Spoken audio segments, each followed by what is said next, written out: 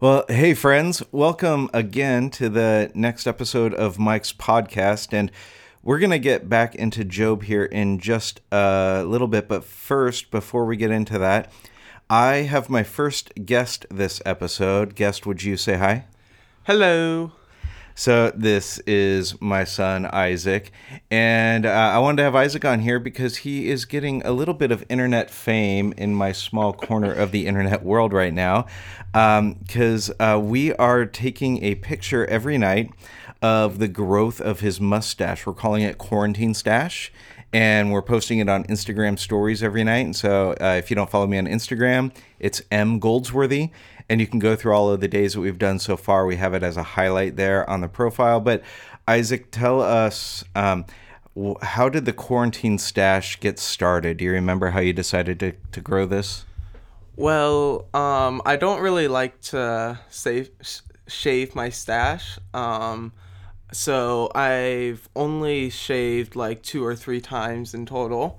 And I one day it was like at the beginning of quarantine, you were asking me if I wanted to if you told me that I needed to shave my mustache, and I said no, I don't really want to do that. So then you told me, you know what? If you want to, we cannot shave your mustache until after quarantine. And so then it started. So how does your mom feel about your quarantine stash? I don't think she was very excited about it at first, but she's getting a little bit more into it. Okay. And then how often does your mom ask you to shave your stash, and how often do you actually shave it?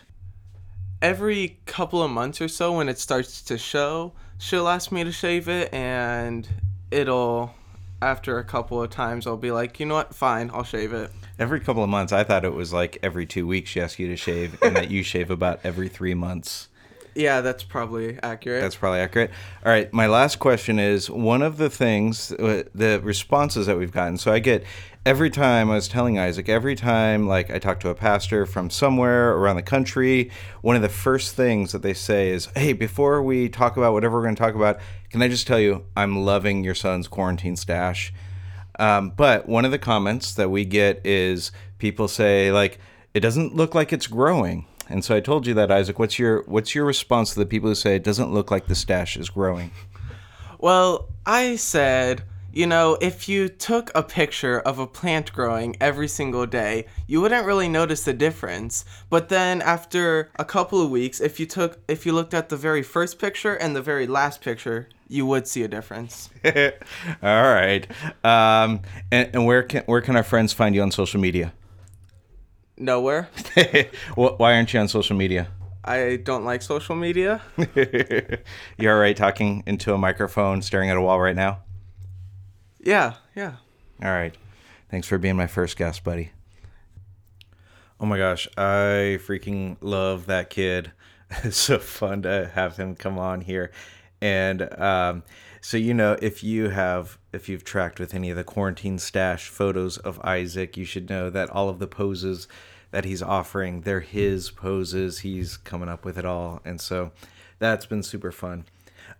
So if you do want to find that, if you want to track with us on that, a friend of mine, Jeff Graham, who does this incredible web work, did a little bit of back-end work on my website so I could have a space for like podcast information to live. And so if you go to mikegoldsworthy.com, there's a podcast page on there. Go click on that. And under today's podcast episode, so the third episode, you'll find like links to those pictures. You'll find links to, actually, I also have, if you're not following me on social media, I have put out several times that I'm doing Zoom calls with people, these 25-minute Zoom calls for whatever.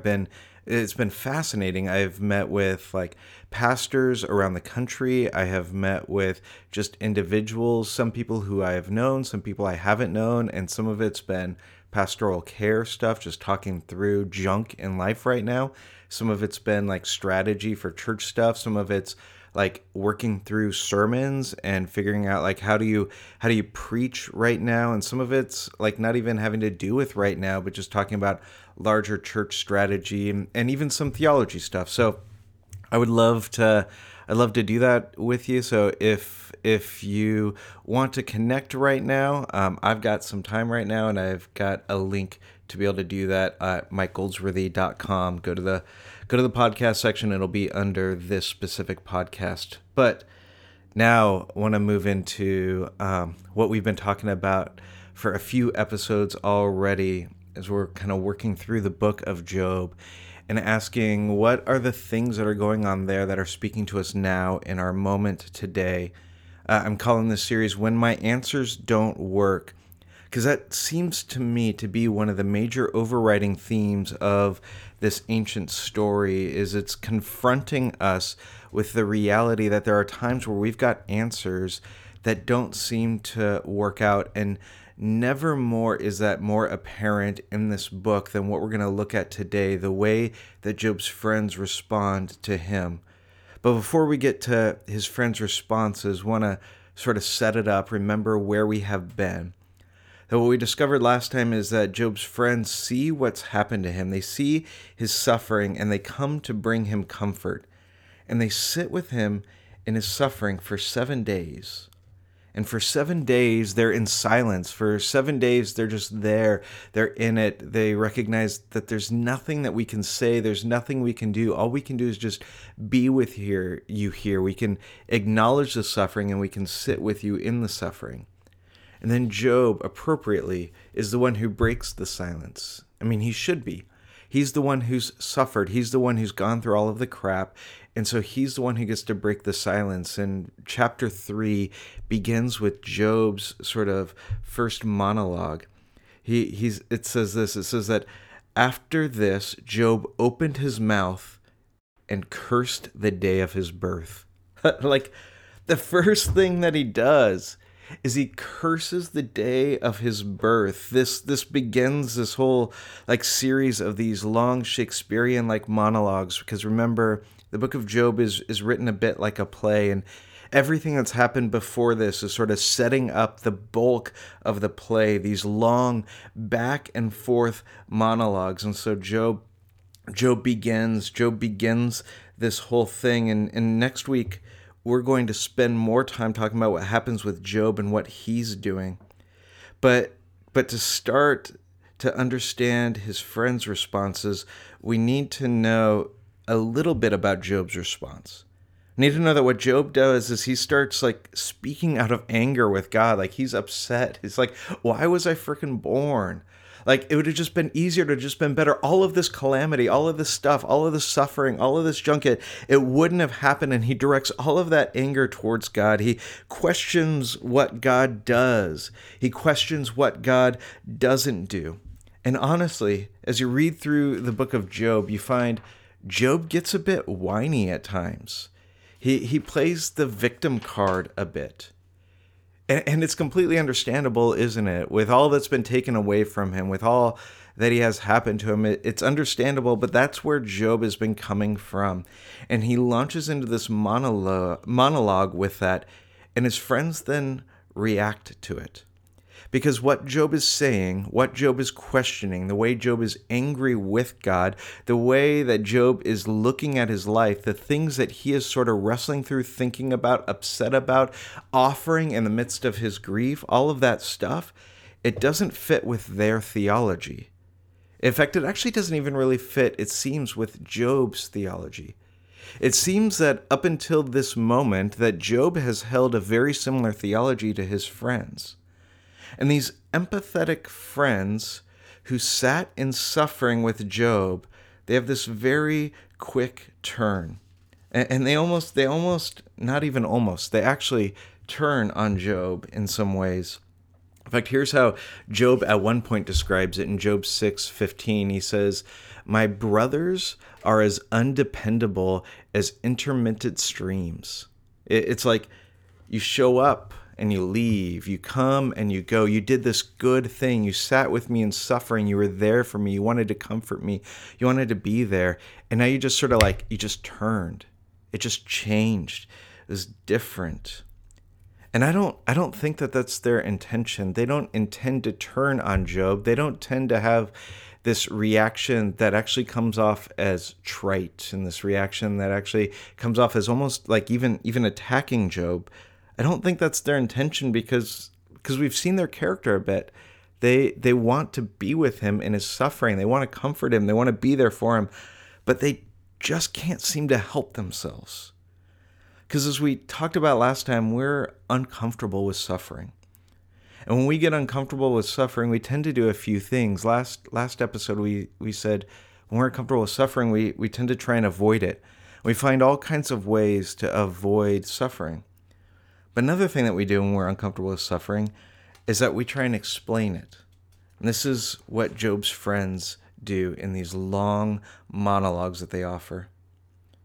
Richard Rohr has said that suffering is any time that you're not in control. Remember, suffering is relative. We all experience suffering differently because we have different experiences, different lots in life, different places where we're born, different experiences we go through. We all have different stuff. And so our suffering we don't compare it to another suffering. It's our own thing. And it's when we're not in control. And it's specifically when we're not in control, when it wasn't your choice to not be in control. Sometimes we will give up control for good and beautiful reasons, but suffering is when that happens to us. And we end up in a situation and we end up in an experience where we're not able to control it, and it wasn't by our choice. And our most natural tendency when we have these sort of experiences is that we want to regain control. And so one way that we try to maintain control is that we want to make sense of something. If I can define it, if I can put parameters around it, if I can explain it, then I have some sort of control over it because I have a definition for it. I can make sense of it. And so even when there's something happening that I can't easily make sense of, I want to make sense of it and I want to explain it because it makes me feel like I have some kind of control in a situation where everything feels out of my control. And so Job's friends have these long monologues where there's these essentially three arguments that they keep coming back to and keep coming back to over and over, three sort of themes, three ways that they're trying to make sense of Job's suffering, that they're trying to explain it, that they're trying to say, like, this is why what's happening to you, this is what's going on there. And it's some sort of way for them to try and maintain control by explaining it. Here's the first way they do that, is they essentially say, well, Job, you must have done something wrong. Like you must deserve this in some sort of way. Let me read for you a couple of times where this happens. Chapter 4, verse 7. Consider now, who being innocent has ever perished? Where were the upright ever destroyed? As I have observed, those who plow evil and those who sow trouble reap it. Job, you get what you deserve. This happened to you and you probably did something. You probably did something to anger God. You probably did something that was against what he wants for you. You need to figure out what that is, because these things, they don't come out of nowhere. There's a reason that this is happening to you, Job. Or here's how another of his friends say it. Does God pervert justice? Does the Almighty pervert what's right? When your children sinned against him, remember early on, I think it was in the first episode, we talked about how Job did these things for his children, and they would hold parties to take care of things that they didn't know were being taken care of for them. So he says that when your children sinned against him, against God, he gave them over to the penalty of their sin. This happened because of what they did, Job, that they died because of what they did. But if you'll seek God earnestly and plead with the Almighty, if you're pure and upright, even now he'll rouse himself on your behalf and he'll restore you to your prosperous state. And so Job, the things that are happening are because of what you have done, because of what your children have done. And if you'll just turn from your ways, then these things can be restored to you. This argument, it shows up today in all kinds of ways by people of faith.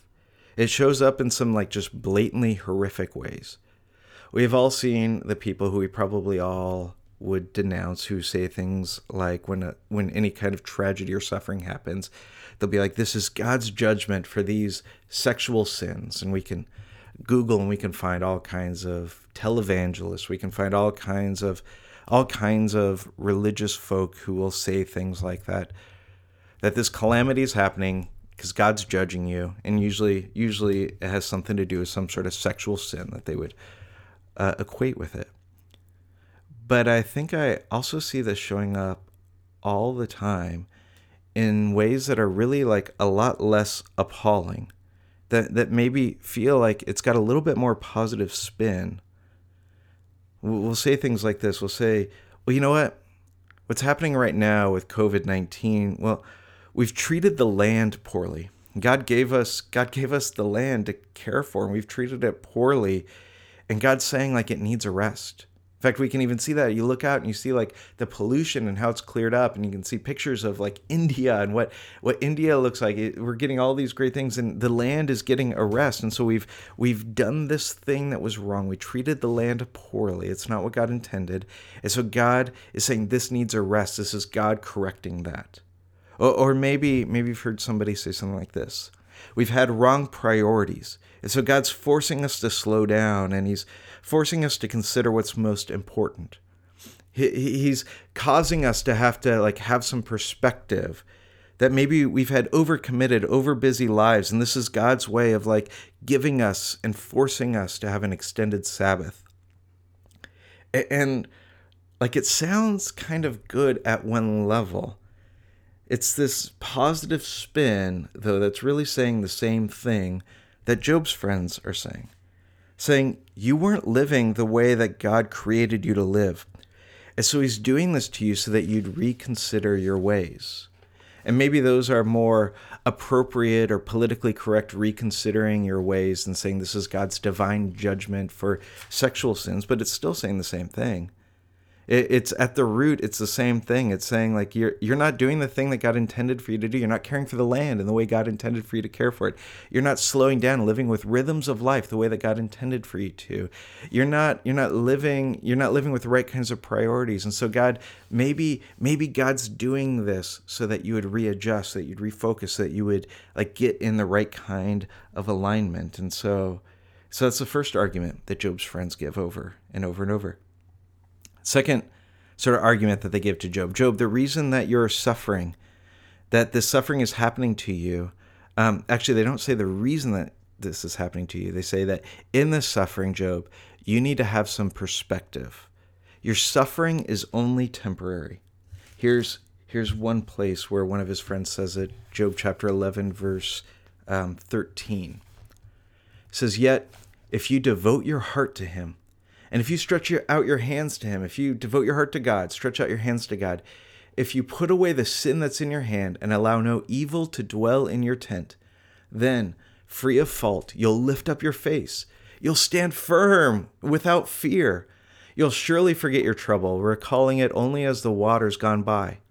Life will be brighter than noonday, and darkness will become like morning.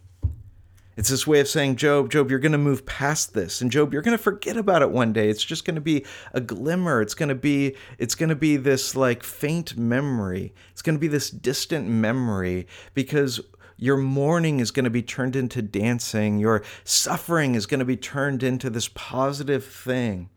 That this argument that his friends give, this is the like, you know what? In the scheme of things, this really isn't that big of a deal. This is like people saying, you know what? People have been through worse and they've gotten through it. Get some perspective here. What about the people who went through World War II? What about the rationing that happened then? What about what happened to the families of 9/11? What about what happened during the last major pandemic? What about these things? This is not bad compared to all of that. People have been through worse. They've gotten through it. Have some perspective, my friends. This is the people who are saying that.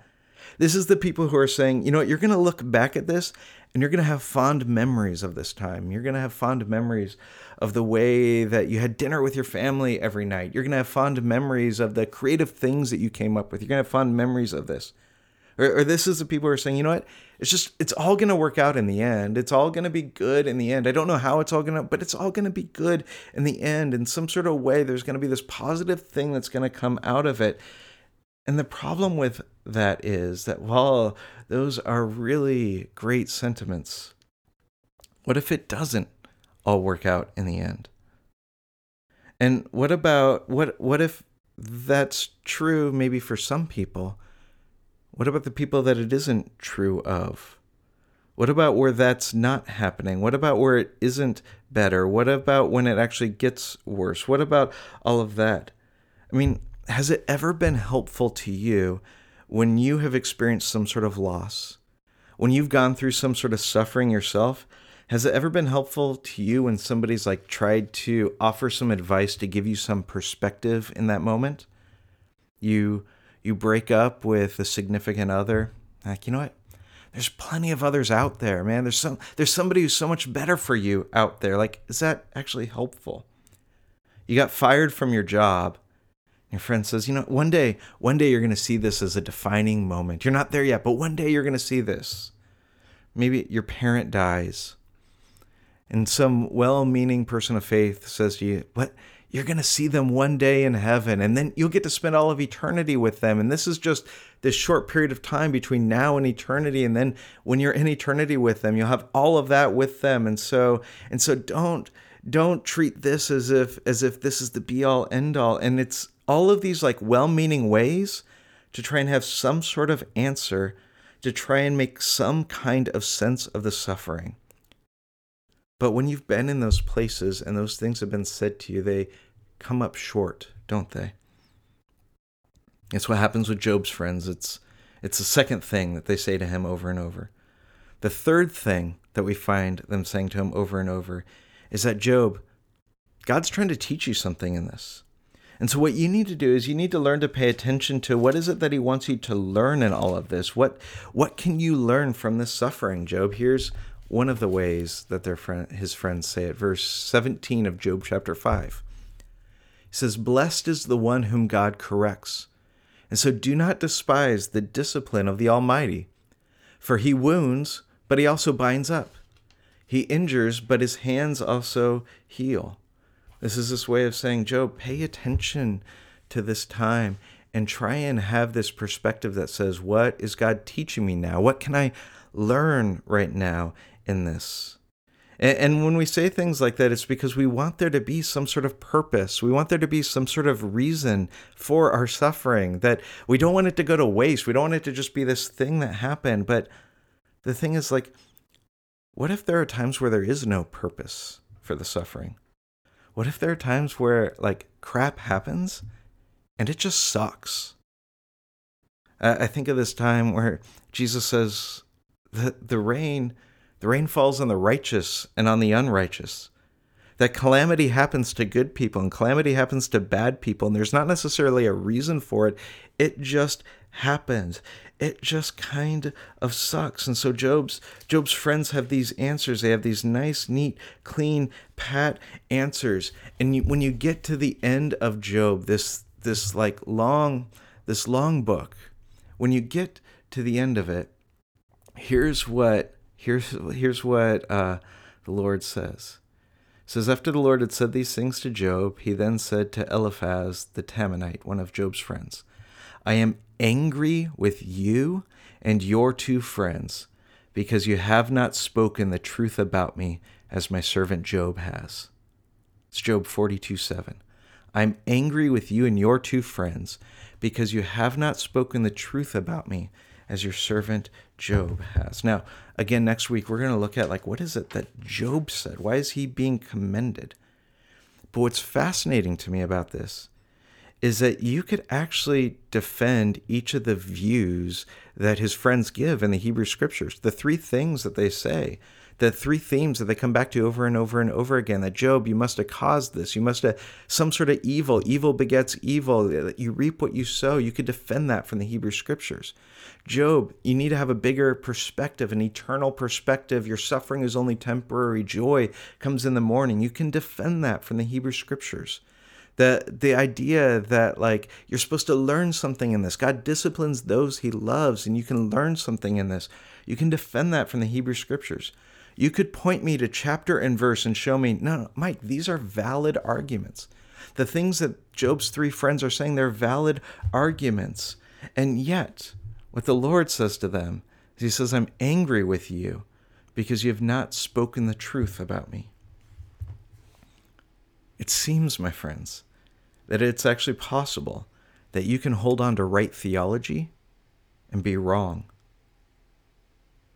They're so sure that they understand how God works that they can't for a moment consider that their answers maybe don't actually work here, that their answers maybe aren't universal truths, that their answers maybe are things that work in a certain situation and don't work in every situation. And we all have these moments, we all have these times when our experience doesn't match our theology.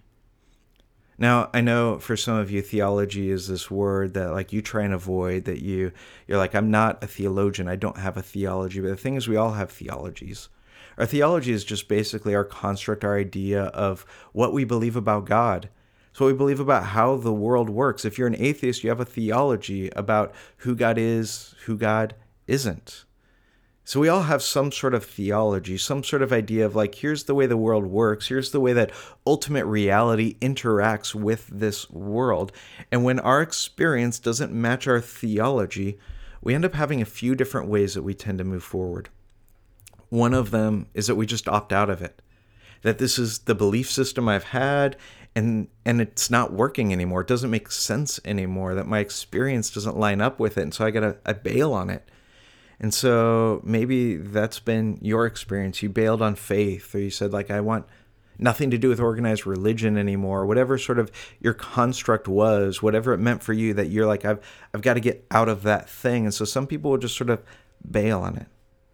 What some people will do is when their experience doesn't match their theology is that they'll sit in it and they'll let it transform them, which is what I would actually argue is what happens with Job.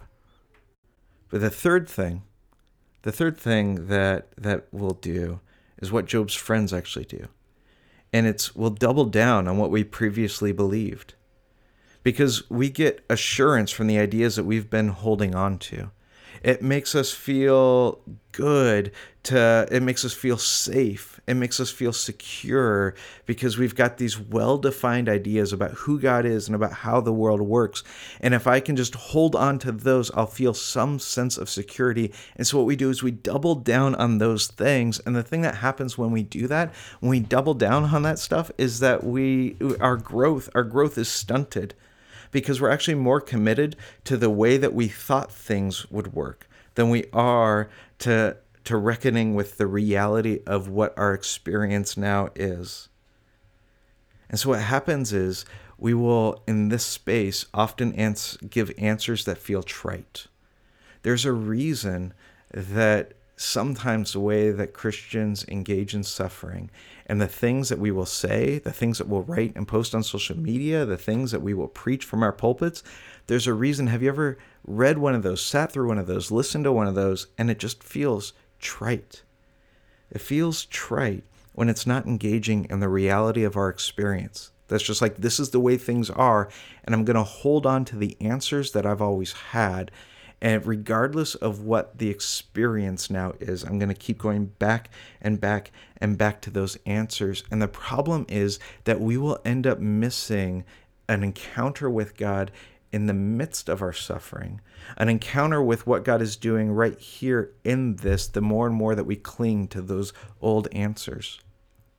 I think of this one experience that Jesus has where it's in John chapter 5, and he's having this encounter with some of the religious leaders. And one of the things that he says to them that has messed with me over the years is he says to them, you study the scriptures diligently because you think that in them you have eternal life. These are the very scriptures that testify about me, yet you refuse to come to me to have life. He's like, you're so buried in this book, this good, beautiful, and wonderful book, that you actually miss what this book is pointing towards, because you think you can figure it all out from there. You think you're so stuck in the answers that are there. You know all of your good and right theology. You've got all of that, and yet you could be diligently searching the scriptures. You could be diligently studying the scriptures. You could have all of the right answers, and yet you could actually miss Jesus. It is entirely possible to hold on to right theology and to be wrong. And the sort of like Bible word, or the sort of like theological word we would call this, is we'd call it idolatry.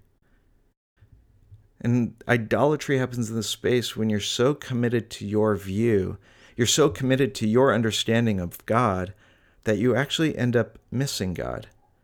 Because in trying to fully explain what God's doing in circumstances that are hard to explain, we're trying to exert control over that circumstance.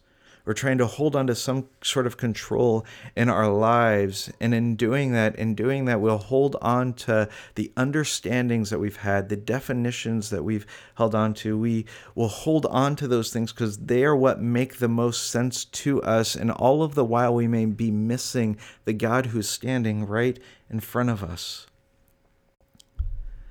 I think of the mystics who have been really influential for me over the years. There's this rich tradition of mysticism in the Christian faith that we have largely ignored in the Western church at times. And over the last several years, I've just been being introduced to more and more rich saints of the church, women and men, who we would describe as these mystics who've moved into these rich encounters with God. And mystics will talk about coming to a point of recognizing that God moves beyond definition. Now, when the mystics talk about God moving beyond definition, it's not this excuse for this like easy opt-out of trying to define God. Well, God's just bigger. His ways are higher than our ways. I just can't understand it. And I use that as this easy opt-out. It's not that. It's not an excuse to define God and make God whatever you want God to be, and that God just becomes whatever sort of you project onto God. It's not that. In fact, in some ways, it's not even being dismissive of definitions and constructs of God, because we need the definitions. The definitions create a sort of framework for understanding God. They give us a construct. They create a sort of like container for God to make sense to us.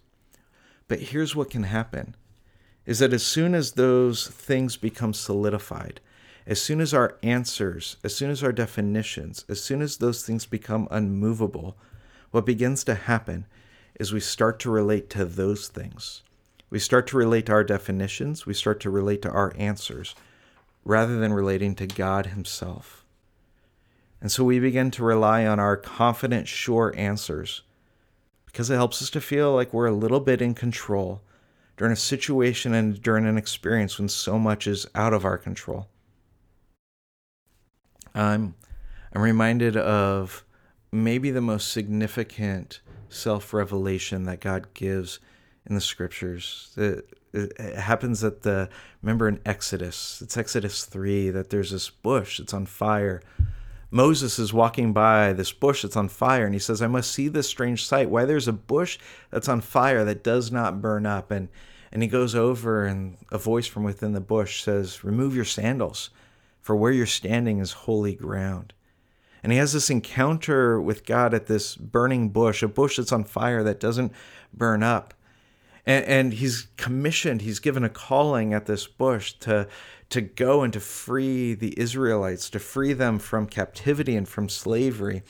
And he says that when I go to Pharaoh, who should I say has sent me? Now, there's all of these ways that God could give God's name in this moment. There's all these names that God's given in the Hebrew scriptures that define what he does, his characteristics. He could say, tell them that the God who saves has sent you. Tell them that the God who delivers has sent you, that the God who liberates has sent you. Tell them that God is who's sent you. But he doesn't define himself that way. Instead, God says, I am. I am who I am. God moves beyond our answers, and God is bigger than our definition. When God is asked to define God's self, God says, I am. And so perhaps one way to engage in our times of suffering is to release the need for control right now. To release our need for control of answers and definitions and the ways that we think that it should work.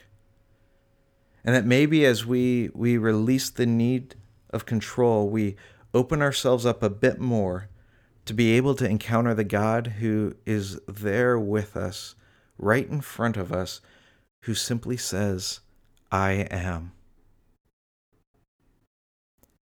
I'm looking forward to being with you all next time as we explore how Job handles his suffering, how Job relates to God, what Job does with all of that, and what that says to us in our own experiences of suffering, what that says to us when our answers don't make sense, when our answers don't work anymore.